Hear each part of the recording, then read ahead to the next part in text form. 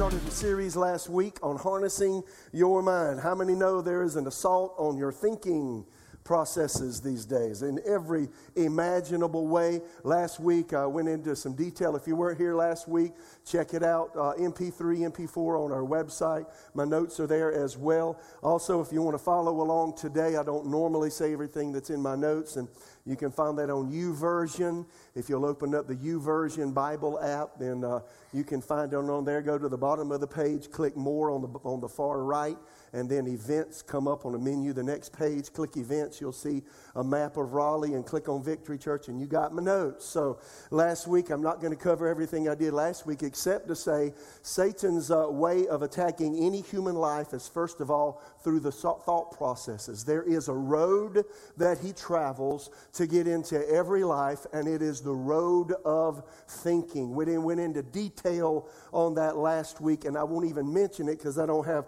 time this week. I ended last week with 30 symptoms of an unrenewed mind. We gave you on a sheet, and then 30 symptoms of a mind that has been renewed with God's Word. So I want to talk about 4 steps to mind renewal and life change. How many know as goes your mind, so goes your life? Over the years of time, when I read books, I encourage you to do this. When I read books, I always take notes as I read books so that I remember what I read. So if all you do is read a book, you may forget. Read, highlight, underline, whatever you do. I also take notes from books, so I've kept extensive notes over the years, and this is from the early 80s. I've got quotes I have in my notes about the mind. Here are a few that I'll share with you today. Kenneth Hagin had a quote that he mentioned constantly. Actually, I found out, got it from Martin Luther in the 1600s. You can't keep a bird from flying over your head, but you can keep him from building a nest in your hair. And what was he saying? You can't keep wrong thoughts from invading your mind. How many of you have been just doing something and just a really weird thought comes in? Well, they come from everywhere. They come from without. They come from within. They come from things that we've watched, listened to, conversations, etc. John G. Lake, who was a man of God at the beginning of the 20th century, had a tremendous ministry. Said a man's life will be as the character of his thoughts. If he thinks evil, he will be evil. If he thinks holy, he will be holy. His outward life will be as his inner impulses. I read these things as a young man in my early 20s, and they so challenged me to change how I think, and they literally fomented change in my life. Tim LaHaye, I was reading a book by Tim LaHaye on the mind in the early 80s, and got this quote.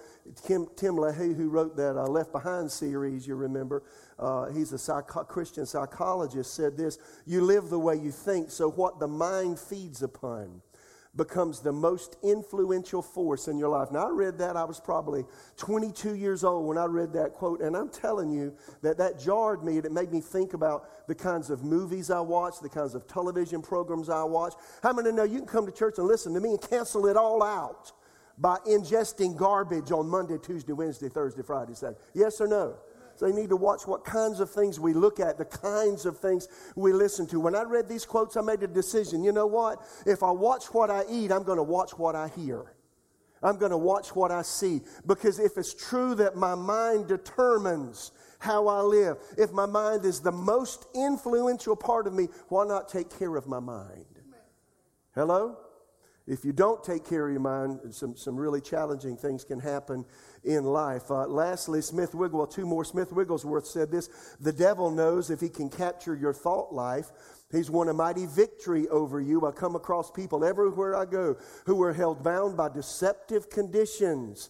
And these conditions have come about simply because they've allowed the devil to make their mind the place of his stronghold. Now, Smith Wigglesworth died at 47, 48. He just went all around the world as a tremendous healing evangelist. Had 23 people raised from the dead under his ministry. Just a tremendous anointing from Smith Wigglesworth. And I never forgot that quote, so it's always challenged me to watch what I think. Lastly, Lester Sumrall, who died in 1996, age 83, went to over 100 nations of the world preaching the gospel. You cannot have spiritual power without purity of mind. How many know that's true? I mentioned last week, your mind really in some ways has a life of its own, and it's a real wake-up day when you see this. I mentioned this verse last week. I'll use this as my bouncing point to what I'm going to talk about today. Romans 8:7, Amplified Bible says, the mind of the flesh. That is a mind dominated by outward things. You could say it that way. With its sinful pursuits is actively hostile to God. Everybody say, actively hostile to God. Now that ought to shock you. My mind left alone is hostile to spiritual things. Passion Translation says it this way. In fact, the mindset focused on the flesh, outward things, fights God's plan and refuses to submit to His direction. That's challenging, isn't it? Now, what does that say to you and me? If I'm left alone and just let my thoughts have their way, they will drive me away from God. They'll drive me away from closeness with Him. They'll drive me away from closeness with others. And my thoughts will drive me into a self-centered life that can bring ruin as the years go by. Yes or no? Well, that's not even in my notes. Wow. Anyway, here are 4 steps to mind renewal and life change. Just 4 things that I have found helpful for me. And you really want to think about what I'm about to say. I've proved this out I'm into my 44th year in Jesus, and I've proved that these things work in my own life. I mean, it works, y'all. Number 1. 4 steps to, so if you want to change what you're thinking, renew your mind, cleanse it of wrong thinking, which produces wrong behaviors. How many know if you have emotions that are just blasé? How many know emotions in a healthy person are controlled by thinking? Now, again, a healthy person. Now, there are those who have physical issues, and we have chemicals in our brain that sometimes are depleted because of years of duress and that kind of thing. And psychiatrists and psychologists really can help people that have those kinds of issues. I've dealt with many people like that. But in a person whose body's functioning the way it should, the chemicals are doing what they're supposed to do. And what you find is your emotions follow thought patterns. So if you want to be a mentally healthy, emotionally healthy person, how many know we need to watch what we're thinking? Very, very important. So 4 steps to mind renewal and life change. When we renew what we think, it changes how we live. Number 1, and you can't pass this step or it won't work. Number 1, locate the wrong thoughts. Now that's easier said than done. Because we're often blind. Somebody said we live life through colored glasses. That is the glasses of our own experience. I've got some yellow glasses I use when I weed eat my yard to keep all the debris out of my eyeballs. And everything's yellow. My grass is yellow. My house is yellow. The trees are yellow. Everything's yellow. Everything's yellow. And that's the way life is. We see life colored by the experiences that we have. And what we think is the home we're raised in, that's how everybody's raised. Not true. Not true. Every home also, I'm going to do a series on relationships next year because I hadn't in a long time, but listen to this. Every home has an element of dysfunction. Every home. I don't care how spiritual you are.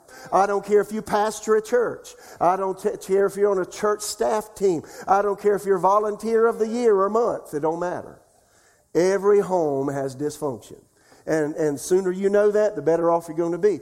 So here's listen to this. So I got to say some of these things got to move on. But I started ministry in 1984, going from a janitor in a large church to counseling director of a church. And I had 2 Bible colleges under my belt. So the pastor asked me to do counseling, and, that counseling experience really shocked me. And what I found out in doing that, one of the things among many was that people start waking up to something's not right in their 20s. They'll go through their teenage years, in their 20s, late 20s, 30s. So by 35, 40... man, it's like something ain't right. They've been through a couple of marriages. They've had some bad relationships. Things aren't going right raising the kids. They've had some challenges on their jobs, with their finances, just with relationships. And just like, I got to do something. Finally wake up. So that's what I found out. And so the best way that you can wake yourself up is locate the source of wrong thinking. Where's it at? Where'd it come from? And then do something about it. And sometimes it takes somebody outside of you to help you see that kind of thinking is wrong. That's why friends are good. It's great if you got a friend and you're having lunch with them one day and they say something like, "Do you think that way all the time?" And you might go, "Well, of course I do, don't you?" And they say, "Well, no. No, a friend loves at all times. Open rebuke is better than carefully concealed love." So a friend to tell you the truth. And if you got a friend that can say, "You really think that way?" "Oh, yeah." "How long have you been thinking that way?" "All my life." "Well, don't you think that way?" Your friend will say, "Well, no," because he was raised different, right? So locate your own thoughts, usually from somebody outside of you. Here's a question: what are your mental ruts? Now, I've got to define a rut in just a minute. When we are pressured by life, watch this, we tend to regress to old familiar patterns of thinking. And those old familiar patterns of thinking and feeling and relating are ruts. Now, if you don't know what a rut is, let me explain a rut. Two kinds of ruts. How many are familiar with vinyl records? How many know they're making a resurgency now? I bought a vinyl record player in 1980. It still works. And he's using it at his house now. So if you put a vinyl record, you got to pick up the stylus and then put it down on the record, and it plays music from the grooves.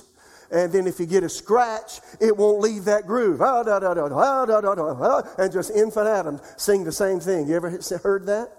Oh, well, that's what your mind does. That's what our minds do when we have a problem. When duress, pressure, and stress comes, it's like your mind gets into the groove like on a record, and it just won't get off of it. Nobody likes me. Everybody's against me. Blah with the life. Blah with the life. I want to die. Whatever. You hear what I'm saying? And you got to find a way to counteract it. So a rut's an automatic way of thinking about yourself and life that you naturally default back to under pressure. Here's another illustration, if you can show those couple of illustrations of a road. Back years ago, now this is before I was born, the roads in the U.S. were, first of all, of course, dirt roads. Go to the next one. Oh, no, leave right there. So roads had ruts.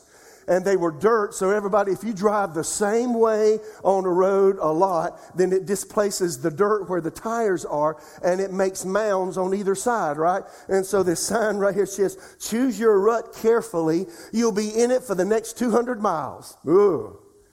And they really would have signs on the road. I've read people of yesteryear who talked about driving on dirt roads. And my own experience, listen to this, we lived down a 0.2 of a mile dirt road when I was a little boy. My dad bought some land from an attorney in our city. There you go. There's a big rut. Good grief.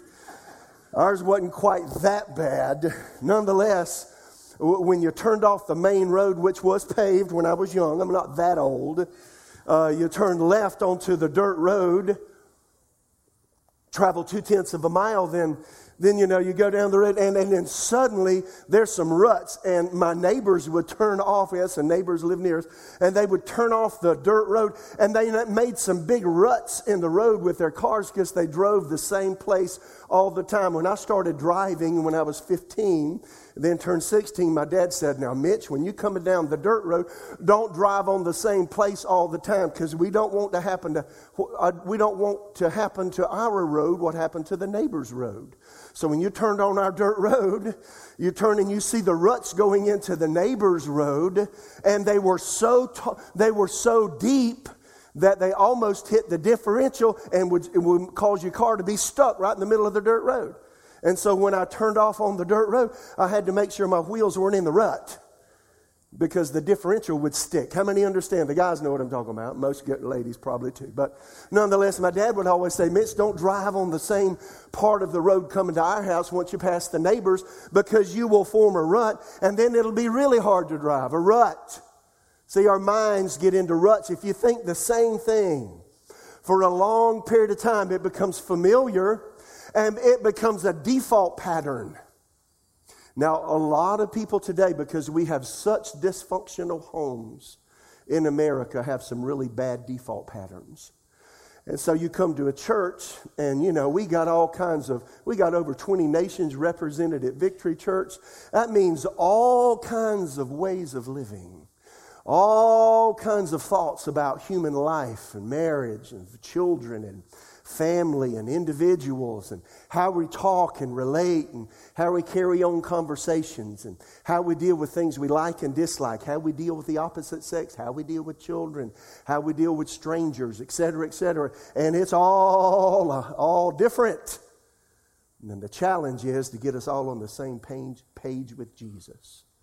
How many know if you can get your life in the rut where Jesus is not in a rut, but you can get on the page where he lives, you can get out of your ruts and stay free. How many hear me? Everybody's got mental ruts. Here are my mental ruts. Let me just confess at least 4. I've had boatloads, but here's at least 4 that I've had to deal with in my life. The first one started when I was a little boy. And let me tell you how it started. It started, my dad, I used to have hair, my dad, and it was real curly and unmanageable in some ways, particularly the front. It just did all kind of flippy things that I didn't like. And so my dad would, come here, Mitch, you're going to get a haircut. My hair, and I never liked my hair. It flipped up when I thought it ought to turn down. And it was just curly everywhere, and it was unmanageable in my view. Anyway, then the second thing that happened, and so I didn't like my hair. Secondly, my dad was probably the most frugal person, and I love my father. He died in 2012, and I honor his remembrance. But my dad's the most frugal person you would ever meet in your entire life. He could do more with $1 than the average 1,000 people. Bankers would look at him, say, what you make and what you got and how'd you do that? He said, well, you do this. He was just that way. So when he bought my clothes, he bought them at least 2 or 3 sizes too big. I'm not making this up. And so, I learned to ratchet my belt. And then, your pants are all squeegeed up. You know what I'm talking about? And then, because they're too long, you roll them up about 3 times. So I'm walking around the playground with everybody else is going like, they looking at my hair. They looking at my pants.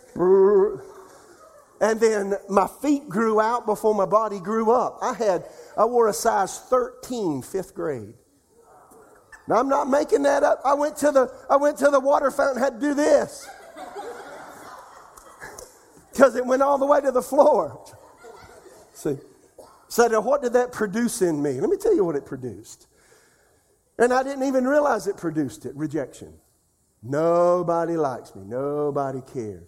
You're not like everybody else. There's something wrong with you. And then my dad was a jack of all trades and master of everything. He was just an ingenious man, just like my grandfather. It says Horton DNA. And my dad could do anything. He could make anything. I got stories about it. But while I'm helping my dad change a tire, or he did all of the auto mechanic work himself, or taking something off the car and replacing a part, or he's helping with my bicycle. He made this comment. If he said it once, he said it 1,000 times. And he was a bit sarcastic, but he didn't mean anything mean by it. He just said it, but I took it wrong. He said this, you reckon you'll ever do anything right?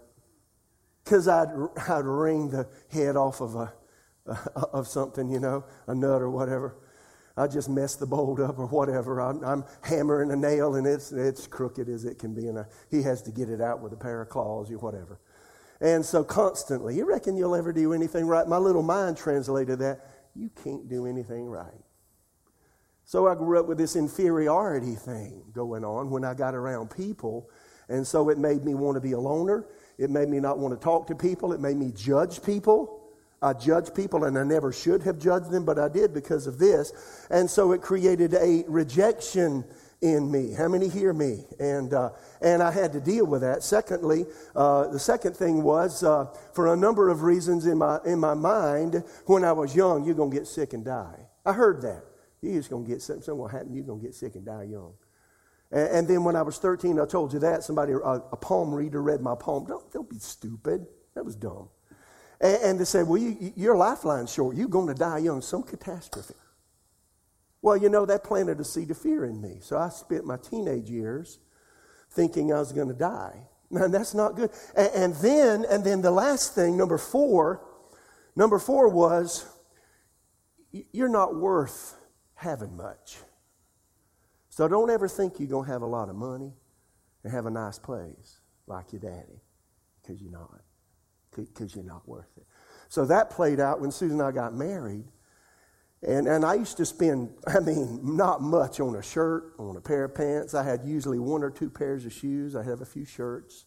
I have some breeches, I called them back then. But I never spent much money on them because I'm not worth. And the first time I spent, I won't even give an amount, on a shirt, something wrong. I felt guilty. I was married to Susan. And I felt guilty. Where we went to Dillard's or somewhere, I bought this nice shirt. And she said, well, you deserve that. And I thought, no, I don't. Then I bought a nice pair of pants, more than I ever paid for a pair of pants in my life. Well, that looks nice on you, Mitch. You ought to buy that. I said, don't look nice on me. I don't deserve that. And I didn't tell her that. Susan didn't even know I wrestled with this. I wrestled with it inside. How many hear me? And then by the time I got 3 or 4 pairs of shoes, it's like, I got too many. I felt guilty. And I got a whole closet full. I got more shoes. I'm going to have more than Susan, I know. But I got some shoes. You see what I'm saying? But I had to work through that because it was a mindset. Amen. It was a wrong mindset. And God can't bless you if your mind's not right. You won't have good relationships if your mind's not right.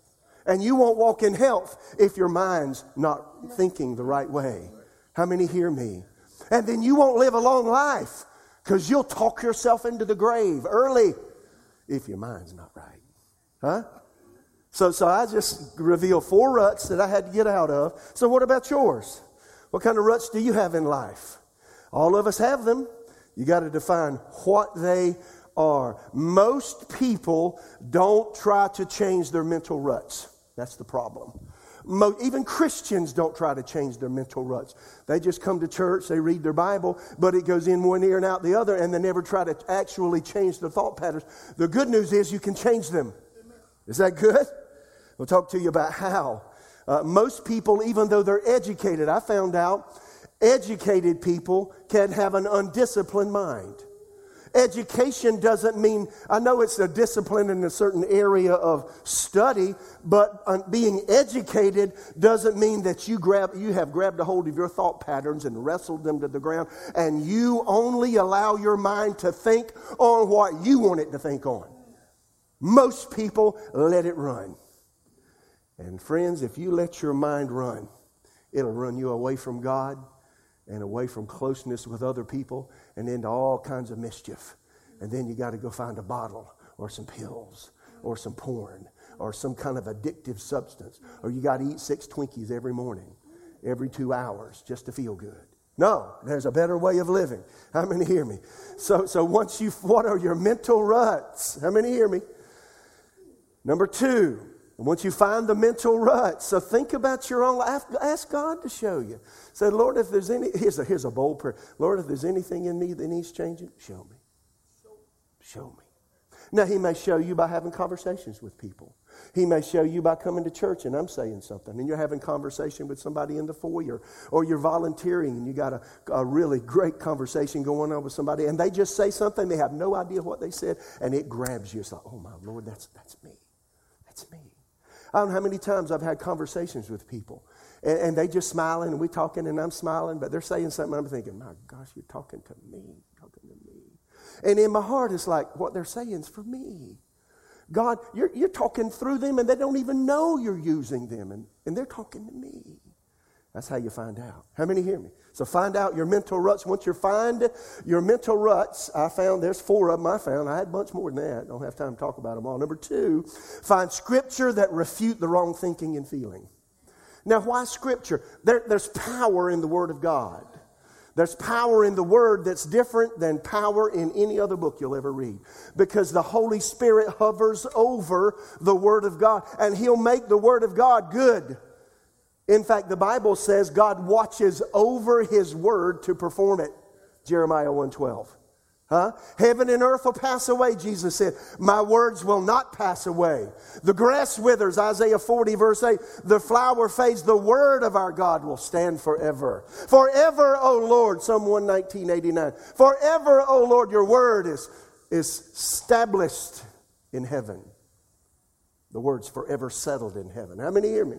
That's the word. So the word does something. Psalm 119, listen to this. How will a young man cleanse his way? Amplified Old Testament. By taking heed and keeping watch on himself according to your word, conforming his life to it. Psalm 119 verse 11, your word have I laid up in my heart that I might not sin against you. And I love Message paraphrase. Psalm 37:31, King James says, or New King James says, the law of God it is in his heart. None of his steps will slide. But Message, Eugene Peterson Message paraphrase, his heart pumps God's word like blood through his veins. His feet are sure as a cat's. That means when you fall, you're getting back up. Right? And that's what the word will do for you. So all of us, you get the word in you, I promise, it will change your life. And it'll remove the ruts and it'll get your wheels out of the rut, your mental wheels out of the ruts they've been revolving in, either on the vinyl record or on the dirt road, so to speak. So for me, number one, that first rut, nobody loves you, nobody cares, nobody likes you, you're not like everybody else. You can't do it. You can't do anything right. That was my number one rut. And when I found out about that rut, I got a job at a church, and I became a janitor at a church in Tulsa, Oklahoma. I came from a small section of a town in Florence, South Carolina. One small section, Mars Bluff community. That's where I was raised. Then we went for Susan and I, we went big dog when we went to Tulsa. And she was so glad I took her to Tulsa. But the church I started working for were all professional people. Doctors, lawyers, attorneys, businessmen, just professional people that were just really polished in the way they lived. And I'd always heard, now you can't trust them big dogs. And people got lots of money, you can't trust them. I thought, well, you can't trust these people. So I went to a church, I had a bunch of them, and you know what I found out? That wasn't true. But the first thing that revealed was I put on my janitor uniform, and all these professional people come walking in the doors during the week. And it made me feel inferior. And I came to terms with where'd that feeling of inferiority come? Here's me. I'm doing my job. And why do I feel this way when these kinds of people walk in the door? It's because of what my thoughts did to me when I was young. I said, God, I got to do something about this. And he gave me a scripture, J.B. Phillips translation, early 1980s. But as a matter of fact, it matters very little to me what you or any man thinks of me. I don't even value my opinion of myself. Well, bless God. When I said that, I literally said, well, doggone, I'm going to be all right. And I started saying out loud, it don't matter what people think about me. It doesn't even matter what I think about me. The only person that judges me is the Lord, the next verse says. He that judges me is the Lord.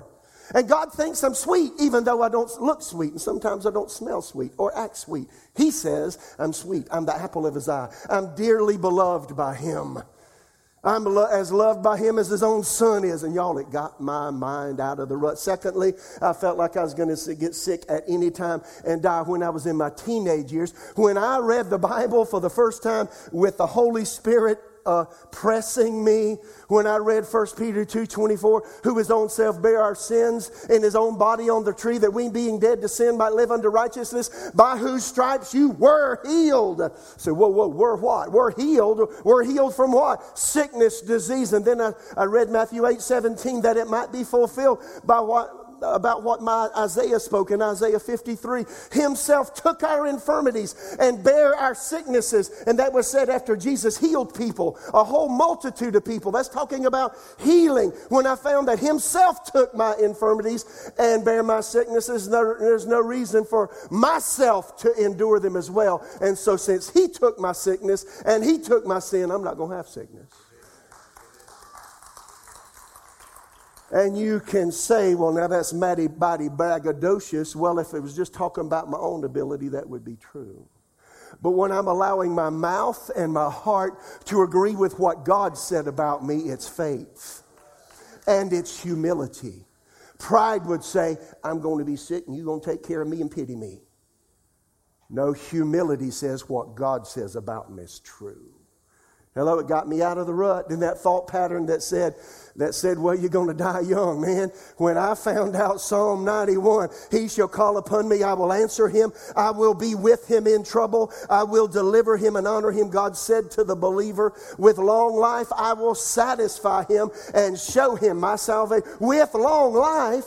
Did you say with long life? Yes. With long life.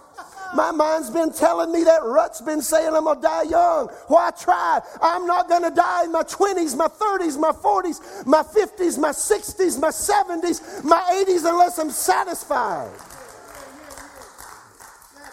I didn't die young. I think I'm still young. I'm not dead yet. And I'm not going to die till I'm satisfied with life. Well, that's mighty braggadocious, Pastor Mitch. No.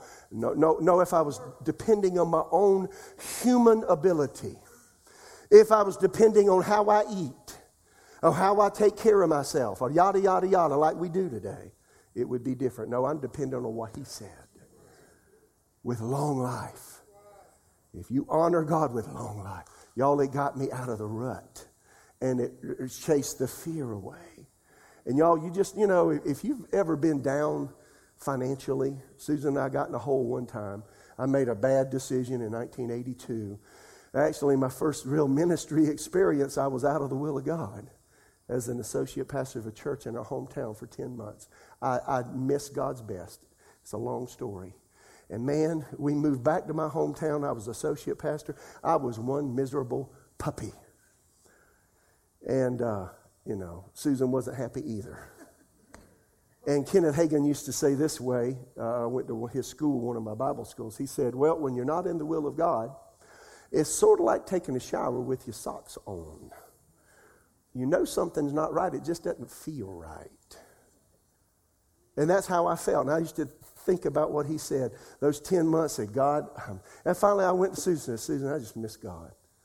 And you know one thing I love about Susan? She loves me enough and honors God in me enough. She'd follow me.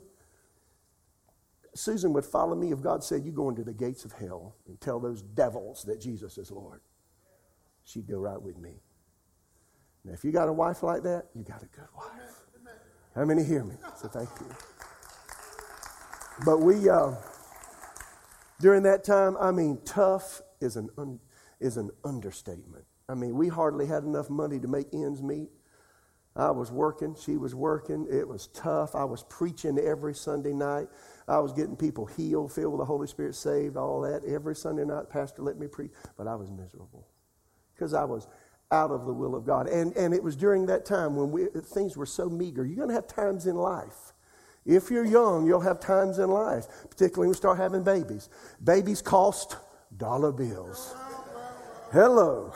Some of you are in the throes of that, and you know what I mean. We put all 4 of our children in Christian school. Was that a sacrifice? I can't even start talking about it yet.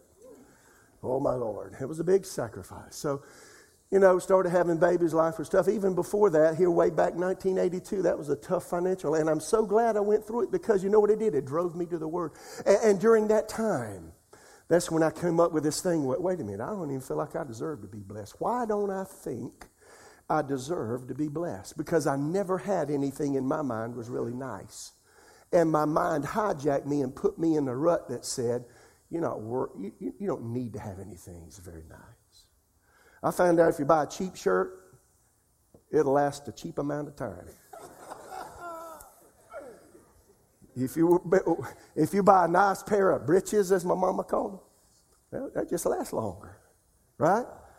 You buy a cheap coat, it's going to be out of whack soon. You buy a nice one, it'll last a while, right? I didn't know that when I was young.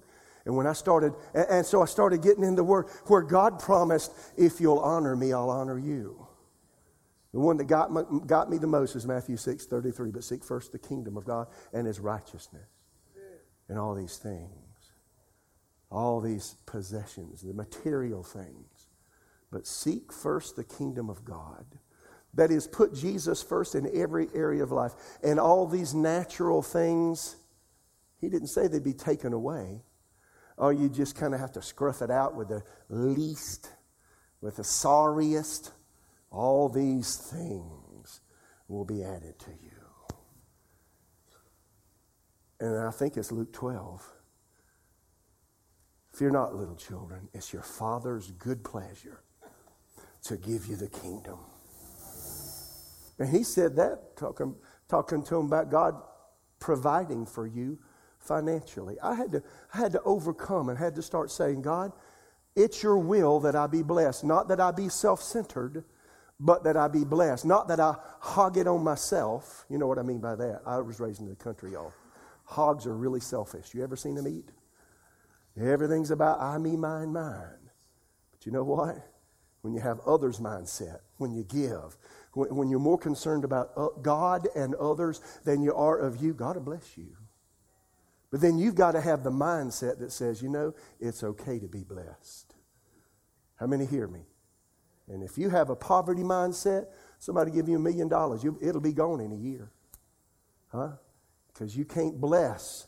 And you can't walk in blessing. You can't walk in health. You can't walk in security until your mind is that way. How many hear me? So during that time, when I was out of the will of God, man, I got the word in me every lunchtime. At lunchtime, I'd take my bagged lunch, my peanut butter and jelly sandwich, and my few little meager potato chips, and my little Twinkie that Susan stuck in there because she likes Twinkies. I'm sorry. And I'm eating them, but I'm reading the word about finances and where God promised if I give, I'm blessed. If I do what God said, He would honor me. And I would just meditate, read. And you know what? It got my mind out of the rut. Number 3, catch yourself when you're thinking and acting on the rut thoughts, if you want to call them that way. So as I would go through life, and here's what happens when pressure comes. Here's what I know. When pressure comes on me, all of that stuff's still way back there. And when pressure comes, if I'm not careful, I want to go crawl in a hole somewhere and not talk to anybody. Because that's how I dealt with pressure when I was a kid. Because nobody loved me, nobody cared about me, nobody's in. Shut up! That's what I had to tell myself. Just shut up. So when pressure comes, and I say, whoa, shut up. Whoa. I'm loved by God. I'm accepted in the beloved. God loves me as much as He loves His own Son. Jesus shed His blood for me, and it matters very little to me what you or any person thinks about me. I don't even value my opinion of myself. The person that judges me is the Lord. I still say it. Because it keeps me free when pressure comes. That's the issue. Hip, hip, hooray when everything's going great, when your job is going right, when your spouse is loving you, when all your kids are obeying. But when nobody likes you and your job's not working out and you just got laid off and it looks like nobody cares about you and the kids aren't listening, not even your dog listens to you. That's a bad day. That's when you say, God, here's what your word says. That's when the ruts come back. Remember me? Well, die. Well, you don't need to live a long time anyhow. You live long. Shut up. I'm going to live till I'm satisfied with life. But your ruts will come back when pressure comes. So catch yourself when thinking and acting out those wrong thoughts. I say out loud, and I get in my truck and I talk, I say what God says. This morning I kneeled at my favorite chair and I was praying. And as I was praying, I was reminding God of His promises about me. Why? Because I'm staying out of my mental ruts. I don't care what pressure comes to my life. I'm going to keep my mind out of those grooves. And I'll keep my mind with Him. You will keep him in perfect peace. Isaiah 26:3 says, whose mind has stayed on you. I said out loud years ago, and I've been doing it ever since. I would say out loud, I'm accepted by God. I'm accepted in the beloved. I'm favored by Him. I'm not going to get sick. I'm not going to die young. I'm worthy to be blessed. And you know what? It's come to pass. Number 4, lastly, as a close, siege your thoughts. Stick that picture up there, siege. That is, I refuse to allow my mind and emotions to rule my life. I acted contrary to what I thought and felt. Sieging your mind is acting contrary to what your thinking and feeling says. Again, 2 Corinthians 4:18, while we look not at the things that are seen, things that are not seen, things that are seen are temporary, things that are not seen are eternal. So there's a city It's got big walls around it. I've said this so many times, but in Eastern cultures, Bible days, cities had walls around them to keep animals out that would harm you, predatory animals, and then also the enemy. It's kind of hard to breach a wall that big. Look how small the people are. And so, you got a big gate, and you got big walls. You got sentries sitting on top of the corners of the walls there, and they're looking out for the enemy. And then they have various kinds of armament to hurt people that try to come and hurt the city. And so an enemy army would just siege a city that they wanted to occupy. And you siege a city by cutting off its supplies. Cut off its water supply, dam up the river. Cut off the food supply. Don't let anything come in or out. Dam up any kind of raw materials needed to make clothes and houses and things like that. Just cut it all off. And with some of these large cities, sometimes it would take several years of an enemy army sieging the city to cut off all the supply resources, so that eventually you see the little white flag come up. I surrender. And it'll be the same thing with our thoughts. It takes time to get our minds out of the ruts of thinking. And the older you are when you start, the more challenging and more faithful you have to be at it. Somebody said as you age, your mind's kind of like cement, thoroughly mixed and well set. The good news is, I don't care what age you are, you can change what you're thinking. How many hear me? By number one, what's number one? What's number one? Locate the wrong thinking. Find scriptures that refute it and start saying them out loud. There's great value in using your words to your own defense and your own benefit. God will come for your words. Jesus said in Mark 11:23, to the man of faith, he will have whatever he says. And how many know, the devil can outthink you, but you can outtalk him? How many hear me? Thoughts may come, but you don't have to put wrong thoughts into action by saying them out loud. You can say out loud what God says. The devil comes and says, you're sorry, you'll never make it. I can do all things through Christ who strengthens me. And he says, well, that ain't what I said. Because every time he pokes you with an arrow of doubt and fear, every time if you do that, you say the word. Well, Jesus himself took my infirmities and bare my sicknesses. When the enemy comes with sickness and he tells your mind you've got a dreaded disease that you'll never overcome, and you keep saying, well, Jesus took my sins and sicknesses at the same time, you're not repeating the thoughts that he puts in your mind. How many know you'll eventually overcome? It works that way, y'all. Locate the wrong thinking, find scriptures that refute it, catch yourself when thinking and acting on the thoughts, and say what God says. Siege the thoughts. Y'all, I sieged those thoughts of inferiority. I sieged those thoughts of sickness in my life. I sieged the thoughts that I would die young. I sieged the thoughts that I'm not worth having anything. That's a lie. And if you siege them long enough, they'll disappear. I've been living free for a long time. I've been living free now for decades. Has it been easy? No. But you know what? I'm persistent. I am not going to quit. Now, if you're kind of personality, well, I'll try it for a week. Well, you just will quit right now. No, you got to try it like, not try it. I'm going to do it because it works. And if you'll put God's word into your life, Jesus will come into your life and make his home with you. And where Jesus is at home, there is inward rest, there is security, there is peace, there is health, there is provision, there is longevity, there's everything that you need. How many know he loves us all the same?